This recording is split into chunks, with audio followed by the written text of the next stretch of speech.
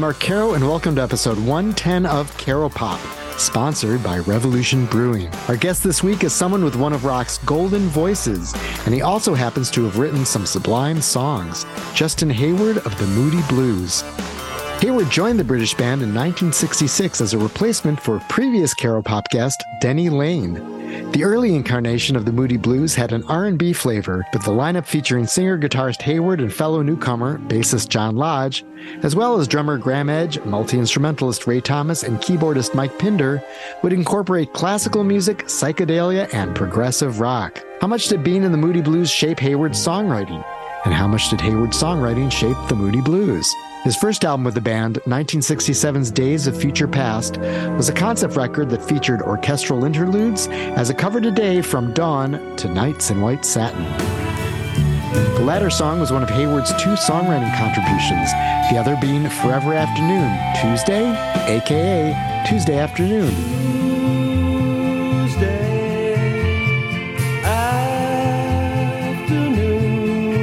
Those are the album's two most enduring songs, with Nights in White Satin becoming a worldwide smash when re-released in 1972.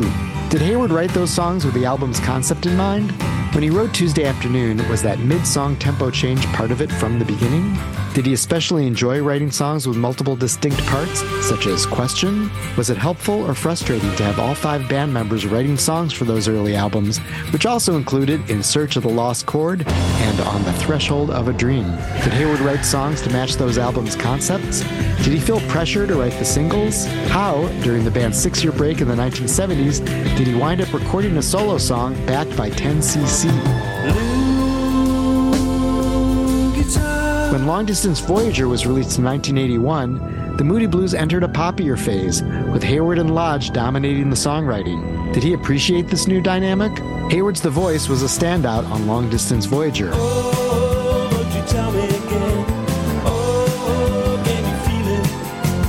Oh, won't you tell me again tonight? A couple albums later, Hayward's synth-driven Your Wildest Dreams became the Moody Blues' most popular song since Nights in White Satin, introducing the band to a new audience. Once upon a time in your wildest dreams. Both The Voice and Your Wildest Dreams feature long, adventurous bridges, so of course I ask him about that.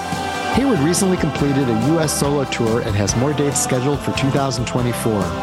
When he performs now, do the fans come more for the band's early material, or that 80s stretch, or some other time? Does he feel more emotionally connected to songs from one era or another? Would he ever consider playing with the surviving Moody Blues again? And how did he feel about King Charles awarding him an OBE, that is, Officer of the Order of the British Empire, in July? He's royalty in our book too. Please enjoy this Caro Pop conversation with Justin Hayward. Are you sitting comfortably? Thank you for talking to me. I appreciate it. My pleasure, Mark. I noticed that your set list it really covers the gamut of your songwriting from the 60s and 70s through 80s hits and, more current stuff that you've done for solo projects. And I'm wondering if you see much of a difference in how you were writing songs over those periods. I'm probably more careful about it now, but that's, I was under pressure in the early days to write because I think there was a general expectation that I would have something ready to kind of kick off every album or every recording session, or if Decca gave us some time, that I would have something ready. So I would often be writing under pressure. So I don't say that was a bad thing, but that's right. A very different thing. Now I can be really selective and just choose myself, please myself. Well, early on, also, those early Moody Blues albums, you had 5 people writing songs for them. Yet you often wrote the singles. Were you sort of aiming to write like the single in that time? And just because of the fact that there were so many people writing albums, was it sort of competitive to get your songs on the records?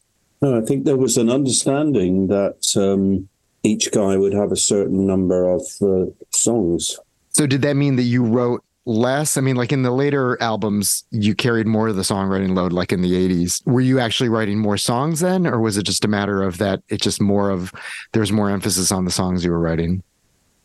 Oh, I was always writing lots of songs. And I've got lots of bits now that I could finish off if I wanted to. No, No, I was always writing lots of things, but I had a different style. So Mike Pinder and I was from an old-fashioned school, so I'd have everything done before I played it to anybody. And I'd know exactly what the drums should be and the bass line should be. Studio time was very precious to me. So Mike Pinder was the same. So he'd present a song and it would be a finished song. And he'd know exactly what he wanted you to play.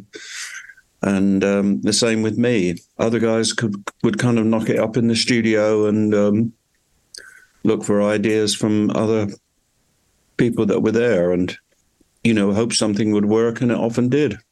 Were you, different way of writing. Were you often like the sort of chief arranger then? Like when, if John Lodge would come in with a song, you would sort of work it out together what the instrumentation would be? I think a lot of those things happened very quickly for me because I didn't like to hang around. If somebody didn't know what the plan was, I'm just one of those awkward people who would just say, "Oh, come on, just do it. Do it like this." That's it. Oh, great. And then we'd be on. When you joined the Moody Blues, they've been known as more of an R&B group, like when Denny Lane was in there. When you joined, did the Moody Blues kind of shift more toward what you were doing, or did you sort of start off kind of in the mode of what the Moody Blues were, and then it kind of gradually evolved into something else? The three guys that Mike, Graham, chiefly, and Ray, after Clint, the original bass player, and Denny had left, which was the band wasn't together for that long. The band was put together in Birmingham around really Denny Cordell and the song Go Now. And it was absolutely brilliant. And Denny's voice on that was just perfect. The three guys that were left after, it all happened very quickly. Clint, bass player, left, Denny left. The three guys that remained wanted to change the way things. They knew that like most people, that doing doing cover songs wasn't where it wasn't going to take you many places. So Mike was the one that called me, and he really wanted to change the band to doing their own material. Doing our own material. And that's why I suppose they were interested in me. Well, and your material was so melodic and different from, obviously, that R&B approach. The band became what the three guys that brought me to the band wanted it to be all along. It became the right Moody Blues. For everybody, for all five people. When you wrote Nights in White Satin and Tuesday Afternoon, which both were on Days of Future Past, which was the first album that came out with you and John on it, did you write those knowing of the concept of, each song is going to be a part of the day, so you were taking like afternoon and night, or had you written those and kind of fitted into what the concept of that album became? Nights I'd written, and maybe that had something to do with Decca's idea about the... it was Decca's project. No matter what anybody else says, there was no plan from us. We didn't have anything. We only had a debt, We were living off our girlfriends. So we didn't have any plan or strategy. But Nights was already done. And a lot of people in Decca believed in it. A lot of people didn't. It meant nothing to me. I never thought anybody was ever going to hear it. But a lot of the elderly gentlemen in Decca really liked it, really liked that. Now, that was recorded for the BBC first, I think, in the May of 1967. And so it already existed. But we didn't record it until a bit later on for the Days of Future Past. We didn't record it with Decca till the Days of Future Past sessions. Nights was already done. So that wasn't written for that album. But Tuesday Afternoon, yes, when the initial discussions with Decca and the sort of concept idea of this demonstration stereo record, because that was what it was meant. It was a budget price album, a demonstrate. Nobody ever thought it would have any success. But they suggested this idea of a day in the life of one, going through the day And Peter Knight was part of that, of course, as well, with his orchestral arrangements. And then I said, well, I'd like to do the afternoon, Tuesday afternoon, which I did. And Peter Knight only used three. Peter Knight in his orchestrations, if you listen to that album, only used three themes, which was Tuesday Afternoon, Ray's song Another Morning, and Nights in White Satin. All the orchestral parts on Days of Future Past refer to those three songs. Right. None of the others. Yeah, it comes in as a sort of overture and then sort of keeps recurring.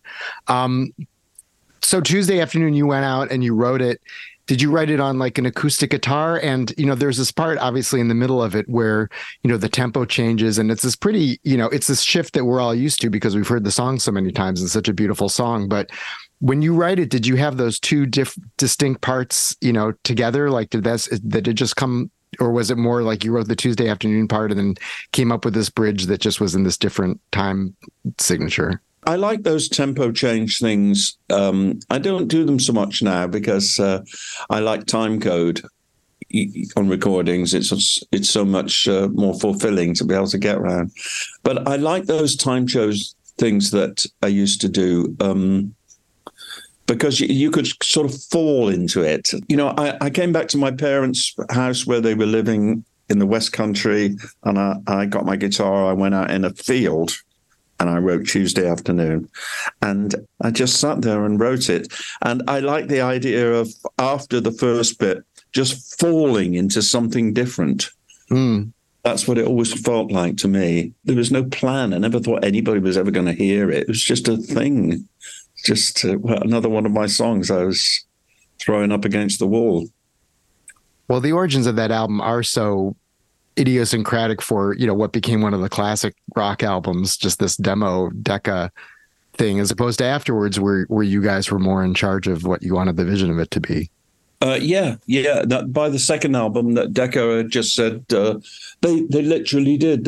Sir Edward Lewis said, I don't know what you boys are doing, but people seem to like it, so here's some studio time. Another song that you did, a few albums later was Question, that also has two different distinct parts, but that's one where you actually did have two different songs you're working on that you figured out how to put together, right? Yeah, I did, because it was really late at night. I knew there was a session on the Saturday, and like 10 till 1 on the Saturday, and I knew the other guys were expecting me to have something for it, and I had the fast bit, and I knew how exactly, because I had a big 12-string guitar, and I knew how that was going to work, and I knew how the bass was going to go, and I anticipated. I think I knew what Graham would have done, was going to do, because he was quite predictable, which I loved. He was quite predictable in the kind of rhythms that he used and that he thought worked for him, and which I really loved that. And so, I kind of knew how that would be. And then I had the slow bit as well, which I could never really turn into a full song. So at about 2 or 3 in the morning, it must have been, I just gave up. I didn't give up. I thought, they might work together and lyrically, and they might express something. So that's what happened. I played it to the other guys the next day. They didn't even think it was 2 songs. It's just like, oh yeah, we'll do that then. And then we did it. And I think it was maybe the quickest record we ever made. There's hardly any double tracking on the record. And Mike did his bit very simply and very quickly. So you not only had the 2 different songs, but you had lyrics for both of them. Yeah. Do you usually write lyrics and music together, or does one come first? That's a funny old question. Yes, that's the classic old songwriter's question. The phone call comes first. I like to get a groove going on guitar or keyboards, and then something will appear that will suggest the lyric. And then I do have lots of bits written down that I think are quite interesting. It wouldn't be interesting to anybody else, but I think they're quite interesting. So just little phrases and things. And so that's how it usually happens. I get a groove going, and then the rest kind of fits into place. I think somebody once said, it's 3% inspiration and 97% hard work. And that's very true. So you'll have like notebooks where you'll write down phrases, and then, when you're coming up with the music, you'll think, oh, this sort of fits into that. I have notes. I'm always writing with a purpose. I don't look around later for things. I'm always going at it with a purpose. And I roll these phrases around in my head, and then they get done in a song. In general, when you would write for those, Moody Blues albums up to, like the early 70s, would the songs you'd be writing kind of be writing to fit what you felt like the mood of the album was, or the theme of the album was, or was it the other way around where you would write songs and they would think, oh, this is maybe the direction this new album's going to go? I think that was true in certainly in Lost Chord, because we thought after Days of Future Past, we thought, oh, that sort of give it a concept idea. That's not a bad idea, really. And Decca had given us this studio time. So I don't know, probably Graham came up with in search of a lost chord, because I remember Mike used to play it on the piano. Mike could play like he was in a pub piano, which I was admired at that kind of way of playing. And I think he did the old Schnozzle Durante thing, Jimmy Durante thing, in search of the lost chord. And I have to admit that's where it came from. But we thought it was a nice idea, so we were looking everywhere for the lost chord. And the Threshold of a Dream started to get a bit more kind of nebulous. Children's Children was really Tony Clark's album, was something that he wanted to do, space kind of thing. Yes, so sometimes I did write songs that very easily could be just turned. That story idea would very helpfully help me to finish off a song.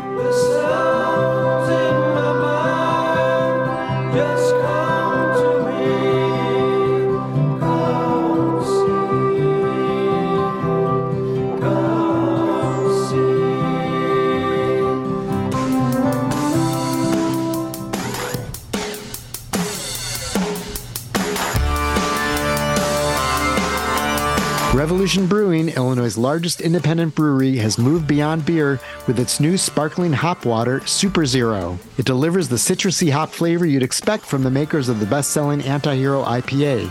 In fact, Superhero matches Antihero's hop dosing rate, as it uses 2 contemporary hop varieties that win out for flavor and refreshment.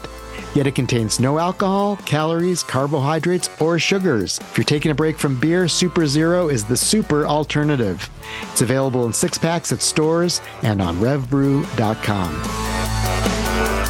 So after Seventh Sojourn, you guys took a 4-year break. You had an album that you did with John Lodge, and you had a single, Blue Guitar, in which you were backed by 10cc. How did you end up working with 10cc on one song? It was recorded before the Blue Jays album with just me and Eric Stewart, Lol Cream, Kevin Godley, and Graham Gouldman played bass. So after Blue Jays, they were just looking for, hey, have you got something else? And there wasn't anything. And I said, well, I did this thing called Blue Guitar with 10cc. Oh, well, put that out, in your both names. And it's like, oh, well, okay, then, yeah. So that's what we did. So it was recorded before the Blue Jays album up in Manchester. I was a director of the Strawberry Studios in Manchester with my friend Eric Stewart. Okay. And that's where it was made, yeah. So were they just, it happened to be available and you said, hey, I have this new song, let's just go in the studio and record it? Well, they were called Hot Legs at the time, and they'd supported us, I think, somewhere, maybe on the last British tour that we did before the moving apart. I wouldn't know what to call it. It wasn't splitting up, but before the going in different directions time. And they were called Hot Legs, and they were just friends of mine. Eric was a dear friend since the 60s. And so it was just a friend of mine anyway. So, and then they started that studio. They were all based in Manchester, and I just used to go up there a lot and just play. They were just having fun. The studio was successful. Right. And as a group of people, they were having fun. And I think it was only after that they formed themselves again from Hot Legs into 10cc. I'm not sure Graham was in Hot Legs. He was, yeah, he wasn't. I wasn't aware that song was recorded so early then. I was thinking it was more in like that 74 era, because that's when that finally came out. I think it was maybe 74. I think I did record it in 74, but I think Blue Jays was a bit later than that, wasn't it? Then the album Octave came out back with the Moody Blues regrouping, and then there was another 3-year break, and then there was Long Distance Voyager. And Long Distance Voyager seems like the start of this totally different period. Did it feel that way to you? Well, yes, because it was it was because Mike and Tony had left, so we had a new producer and a new keyboard player. It was a different group of people in the studio altogether. And, you had The Voice, which was a wonderful song, and these are sort of catchy songs. There's more sort of electronics in them. It's sort of an up-to-date sound for what was then 1981. But it also, I was thinking about how like The Voice and Your Wildest Dreams both still have these very adventurous bridges where it's like the bridge isn't just like a few lines. Like it's actually this whole other, major section of the song. And so in a way, it still kind of harks back to your other songwriting in that you're just using, sort of shifting the scenes within the songs, despite, it also being a catchy radio pop song. Well, thank you. Were you sort of consciously still sort of thinking, I really like having these other bridges in these songs, or consciously trying to balance this sense of kind of ambition within the songwriting structure with also trying to keep it contained with something that, would be a catchy song? No, I like that movement. I like that falling into something else and to open another door and go into another room in a song. And I love that feeling. Like, oh, what's happened? I was going along quite nicely and this happened. Oh, that's great. So I like that. So lucky to be songwriters, so lucky to have the freedom to not be under pressure to, I'm in an organization, lucky enough to be asked to be in an organization called SODS, Society of Distinguished Songwriters, and a different king every year. And I was King Sod for 1 year. And I've been in the organization since the early 1980s. And so many of the writers, that from my time, really, from the 60s and 70s, were under such pressure, not being performers. They were under such pressure to come up with something and to have to compromise on their own, integrity. No, integrity is not the word, but on their own, what they'd really like to have done. But it doesn't matter, they got the song away and they got the song heard. And I'm just lucky enough to never have had that pressure. Ever since I was a boy, when I was with Marty Wilde, when I was able to record a few things, I was bullish enough to just do what I wanted to do, to say, no, I don't think I'll do that. I think I'll do what I want to do. And I'm still standing. Well, last year you were appointed Officer of the Order of the British Empire, an OBE. Did you ever think that you putting songs out in the world would result in something like that? How could I possibly think that would happen? It was a great honor because the Queen honored me with that particular title. But the Queen passed not long after that. And so I was actually presented with the medal for it, which is very beautiful, at the investiture ceremony in Windsor by the King. So I was awarded it by the Queen, but given it by the King, which is fantastic. What was that day like for you when you were there? Did it feel like the capstone of something? You mean the investiture day in Windsor? Yeah. It was the day of the most kindness I've ever known. I wish I could have turned up with 5 different tour managers that I've worked with and walked them through and said, now, this is how it should be done. Look, you see, I'm going to this person. They know all about me. I'm going to another room here, which is just as beautiful. And they know all about me, too, because I'm going through this beautiful castle and everything is set up. Everything has been thought about with kindness and with care. And that's the great impression for me and my family from that day, was that everybody knew.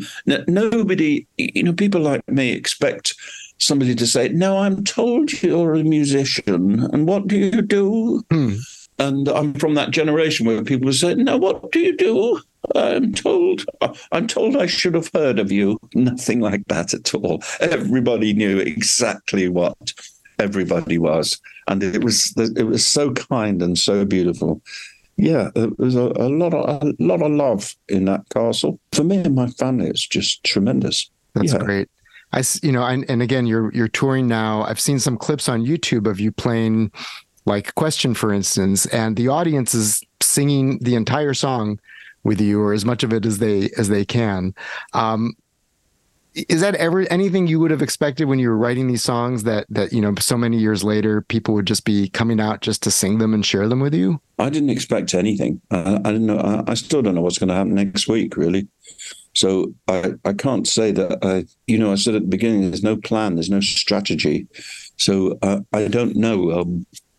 No, of course, could I ever imagine? No, I couldn't possibly imagine that. And again, you're playing songs from, sort of the 80s and beyond. Were there sort of two sets of Moody Blues fans that kind of merged, or has it all just been one continuum of the people who, were on board for, the story in your eyes, are also the ones who were really enjoying, your Wildest Dreams? There are different generations involved, because Wildest Dreams, I think, probably started with, there was a buzz with Long Distance Voyager, but then Wildest Dreams really introduced the Moody's to a whole new audience, a new generation. And you could see the generation changing. So, a lot of people of my age now who were there when Days of Future Past and Lost Chord came out, they're just don't go to concerts anymore, or it's a different kind of generation. But I think mostly the generation that's with us now is from the time of Wildest Dreams, and that kind of joined us then, and then learned about the other stuff that we'd done earlier, and then people join along this road at different times. So. But I could definitely see a change with Wildest Dreams. The audience changed with Wildest Dreams, yes. The generation changed. When you're performing these songs, do you feel sort of an equal emotional connection to all of them, or are there some that are especially like, that's the one that's kind of feels most relevant or close to my heart right now? Songs have that, and music, and we all know this, have the ability to put us in a time and place and evoke memories. But they do, particularly for me. Songs are a wonderful way of remembering where and what. I can remember everything about where I was when I wrote a particular song, and that's an amazing thing, isn't it? Because I think it's just such a concentration of kind of effort and thoughts that it stays with you. And so some of these songs mean so much to me because they take me to a place where the emotions were really high and something was going on that was really important to me. And that I don't say it was expressed in the song, not at all, but the place and the time and the experience and the emotions were so strong that I'm taken back to exactly that moment. Has the experience of performing live changed over the years? Like how you would feel when you were performing songs at these big concerts in the 70s versus, how you're performing them now? Well, we were two bands in one, because we were a recording band that had a style of recording with the drums quite far back and the acoustic guitars forward and the voices built around the voice and Mike's Mellotron. And that was the recording band. On the road, we were, giant Marshall stacks, 800 watts each, and crash, bang, wallop, and had to do things in a different way. So I think it got louder and louder and louder. Now, that was the thing that's changed is the volume. I started off with an AC30 on stage, and then it went to a 50-watt Marshall, then it went to a 200-watt Marshall, then an 800-watt stack, Then during the 80s, it kind of came back as PA systems got better, so that you didn't have to throw it out from the stage, but it would come from the PA. And now I'm back to pretty much like it was in the beginning, which I really like. It's a much quieter feel. I don't say that I'll always be like that, but that'll always satisfy me. But I was not sorry to get rid of to bring the volume back. And then my acoustic guitars that I bring from home sound so nice. They shouldn't be overpowered by just sheer volume of other stuff. It looks like you're playing a 12-string, and probably one that you've played for a long time. I have quite a few guitars. I have some beautiful McPhersons that I've only come across recently. They're fantastic road guitars. Yeah, a few of the guitars I've had for a very long time. And some I've just, I use a lot of different tuning, so I change guitar quite a lot. But each of these guitars is so beautiful and chosen very carefully, and really is the heart and soul of these songs. And you really have one of the, just the distinct, beautiful voices in rock, and you still do this many years later. What do you do to preserve your voice and keep that quality? That's sad to say. Nothing, really. I mean, unfortunately, I don't look after my voice. My voice looks after me. That's it. I mean, you're still singing, Nights in White Satin and all of these, you're hitting these notes. So whatever it is you're doing or not doing, something is working there, because you still sound like yourself and haven't, it doesn't sound like you're changing the keys on your songs like a lot of older musicians do. No, they're in a range that I feel comfortable with. Yeah. There's no such thing as a Moody Blues reunion at this point because of who's not around. Would you go back and play with John Lodge again, or do any sort of more formal Moody Blues related tour or project? I'm lucky enough to be able to do what I want to do. And as long as I can do that, I'm going to do what I want to do. I felt when Graham passed, Graham loved the Moody Blues so much that he always made it happen. He kept it together and made it happen. And since his passing, it can't be the Moody Blues anymore. It isn't the Moody Blues anymore. And I don't want to be in a tribute band with other people who just weren't there. And I think it's dishonest. I think that stuff is dishonest. Personally, this is just my opinion. It's not the opinion I expect anyone else to take. But if I go and see somebody, I want to see the person who played and sang that song that I love so much. I want to see the person who sang that song and who played that song. If I can't see that, then I won't bother. I'll just listen to the record. I don't want to hear somebody else do it. I don't want to hear a tribute band. Well, thank you so much. I really appreciate you talking to me for this. And I hope you have a wonderful time while you're here in our beautiful city of Chicago. I know you've been here many times before. I don't know if you have any distinct Chicago memories to share, but I hope you make some happy new ones. Oh, I can't. What a lovely thought. Yes, I've got very fond memories of being here, and the club that we played when we very first came would have been 1968, and a psychedelic club, I think the light show was the top of the bill. It's fine by me. It was very cold, I know that, and but what a city, man! I drove in with my tour manager, and we just. You see that skyline and you approach it and you think, oh man, I'm so lucky. And we both sort of slowed down the car and said, man, we're so lucky to be doing this, to be driving to this great city, and somebody's given us a job, given us a gig. And here we are again, coming to this great, we just caught it at that time of night when it just looks so beautiful, and everything is kind of silhouetted. I'm very lucky and very grateful, and lovely to be here. Yeah. Well, we're lucky to have you here as well. Thank you so much, Justin. I really appreciate it. It's a real honor to get to talk to you. Thanks so much. Pleasure. That's all for episode 110 of Caro Pop. Thanks so much to Justin Hayward for revisiting the creative dynamics behind his groundbreaking work with the Moody Blues and taking us up to present day. He still sounds fantastic. Go to justinhayward.com to listen to and buy his solo music, including his most recent albums, Spirits of the Western Sky from 2013. You also can order Justin Hayward merch and read about his 2024 tour dates, scheduled mostly for England in March. There's a Justin Hayward Twitter account @HaywardMusic and one on Instagram @JustinHaywardMusic. Carol Pop is produced by Chris Swake, who I know is out there somewhere. I'm Mark Caro. Please follow Carol Pop on Twitter and Instagram @CarolPopcast.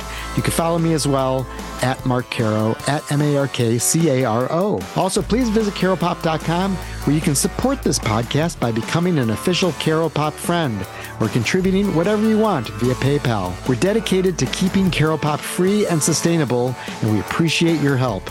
Please share this episode, subscribe, tell your friends, and tune in again next week for another Carol Pop conversation. Thanks.